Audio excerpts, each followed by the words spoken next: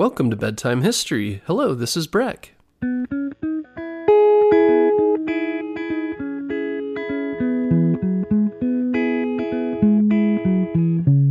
Guess what, parents? Bedtime History is now available on Storybutton. Storybutton is the easiest way to listen to our show without using screen devices like your phone or a tablet. Storybutton is like a radio that's built for easy listening to your favorite kids' podcasts like ours. And the best part is there's no subscriptions or fees to access the content. This week, save $10 and get free shipping when you go to storybutton.com/bedtime history. That's storybutton.com/bedtime history.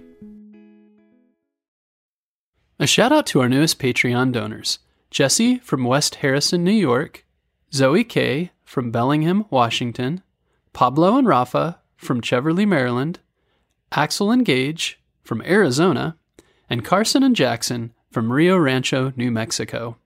If you'd like to donate to Bedtime History and get access to our 200-plus episodes ad-free, go to bedtimehistorystories.com and click on Donate in the menu to donate via Patreon.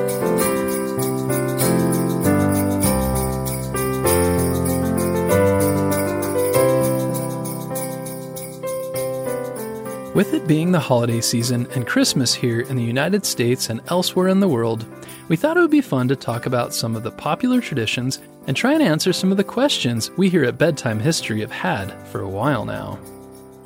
How did Santa get his name, and why does he wear a red suit? Today, children know the traditional Santa Claus by his red suit, long white beard, and black boots, along with his ability to perform amazing feats like slide down chimneys and drive a sleigh through the sky. The Santa Claus tradition we know today has its roots in the year 280 AD in the country of Turkey. At the time, there lived a man named Nicholas. Nicholas grew up to be very sweet, gentle, and he became a monk, meaning a man who is very religious and does not marry. He was very kind and used to give secret gifts to children, the sick, the poor, and the needy. He was also called Nicholas the Wonder Worker for his miracles he was believed to perform. His popularity spread through the lands, and in time, he became the most popular saint in Europe. He became known as the patron saint of children, students, singles, sailors, storekeepers, and others. The Dutch called him Sint Nicolaas, or Sinterklaas for short, and they honored him with a feast day every December 6th. This day also became a very lucky day to get married or buy gifts. Through the centuries, Dutch immigrants arrived in the U.S. and continued to celebrate Sinterklaas, so other Americans started to do so too. Early paintings of St. Nicholas show him in a long red or burgundy robes with gray hair, a long beard, and a mustache. The traditional modern-day St. Nicholas, or Santa Claus, still loves wearing red clothes, a long beard and mustache, performing miracles and giving gifts to people around the world. The next question, what is a manger? Have you ever heard the Christmas carol, Away in a Manger? And did you ever wonder what they meant by the word manger? When I was a child, I used to see illustrations of Mary, Joseph, and baby Jesus in a stable. I thought a manger was another name for a stable, barn, stall, or shed. I was really surprised when I learned that the word manger in the Bible actually meant an animal's feeding box or trough. I guess I thought away in a manger meant away in a barn. I didn't think it meant away in a feeding box, but I've also seen references to manger meaning an outside penned area to a house or inn which is filled with straw for animals. So who knows? Maybe it can mean the feeding box or the feeding area. The next question, what is figgy pudding? Have you heard the popular Christmas carol, We Wish You a Merry Christmas? One of the lines in the song says, "Now bring us some figgy pudding." So what is figgy pudding? If you're like me, I thought it was a squishy pudding like chocolate pudding or rice pudding, but it's actually a cake, a steamed cake, and contains figs or raisins, plus honey, ginger, raw beef or sheep fat, and sometimes wine or rum. It was very popular many years ago in Europe, but it's not a popular dessert these days, at least not in the US. Have you ever eaten figgy pudding? If so, I'd love to hear from you and learn what you think about it. The next question, what does wassail mean? Here in the U.S., some towns and cities hold a wassail celebration involving parades with horse-drawn sleighs, marching bands, music, dancing elves, a visit from Santa Claus, and lots of food. But what does wassail mean?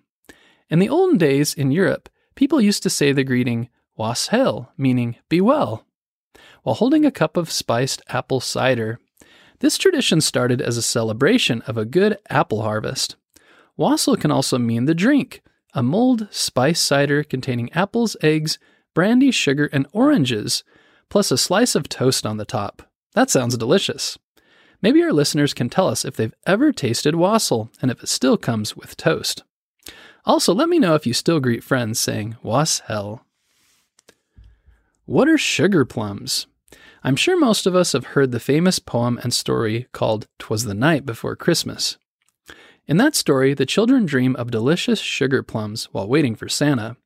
And in the famous Christmas ballet, The Nutcracker, there is a dance of the sugar plum fairies. But what is a sugar plum? If I had to guess, I would say it's a plum sprinkled with sugar. But no, it's actually a nut, seed, or kernel covered with layers of golden, hardened sugar, like our Tootsie Roll Pops without the stick, and with a nut inside instead of a gooey chocolate. Are sugar plums still popular where you live? If so, I'd love to hear from you.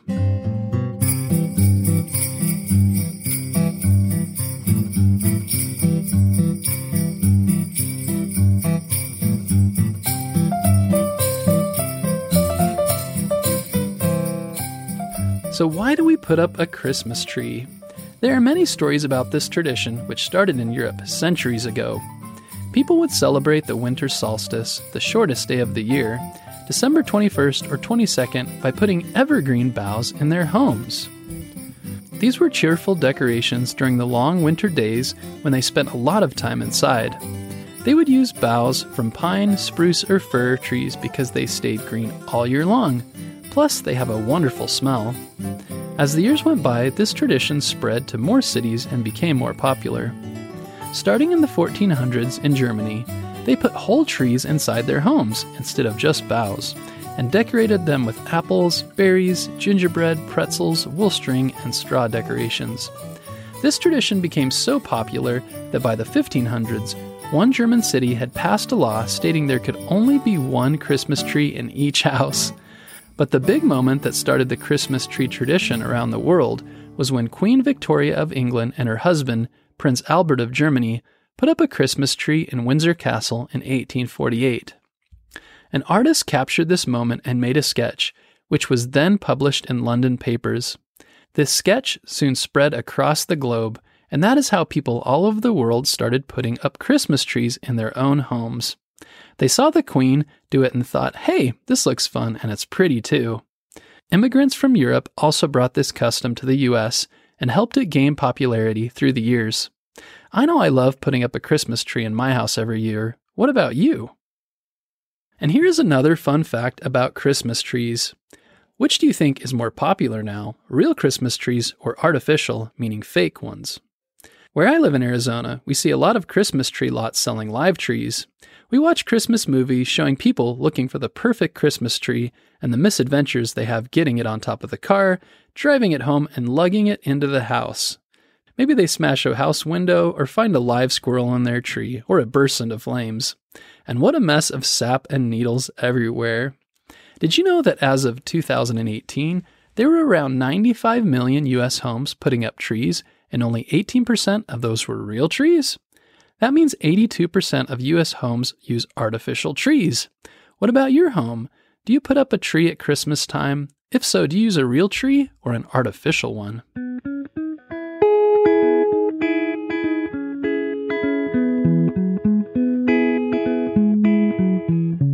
So what do you think of those Christmas questions and answers? Did you learn something new? I know I sure did. Who knew Christmas had so many special foods and amazing history? I wonder what Christmas will be like in the year 3000. Do you think we'll still be putting up trees, or will there be new traditions? If you could start a new Christmas tradition, what would it be? I would love to hear from you and learn how you celebrate the season. If you want to share, click on a link in the show notes and tell me what you do with your family and friends during the holiday season. With your parents' permission, share your tradition, your first name, and your country, and you just might hear your name and story featured in a future episode. Whatever you do and however you celebrate, I hope you have a wonderful holiday season with family and friends.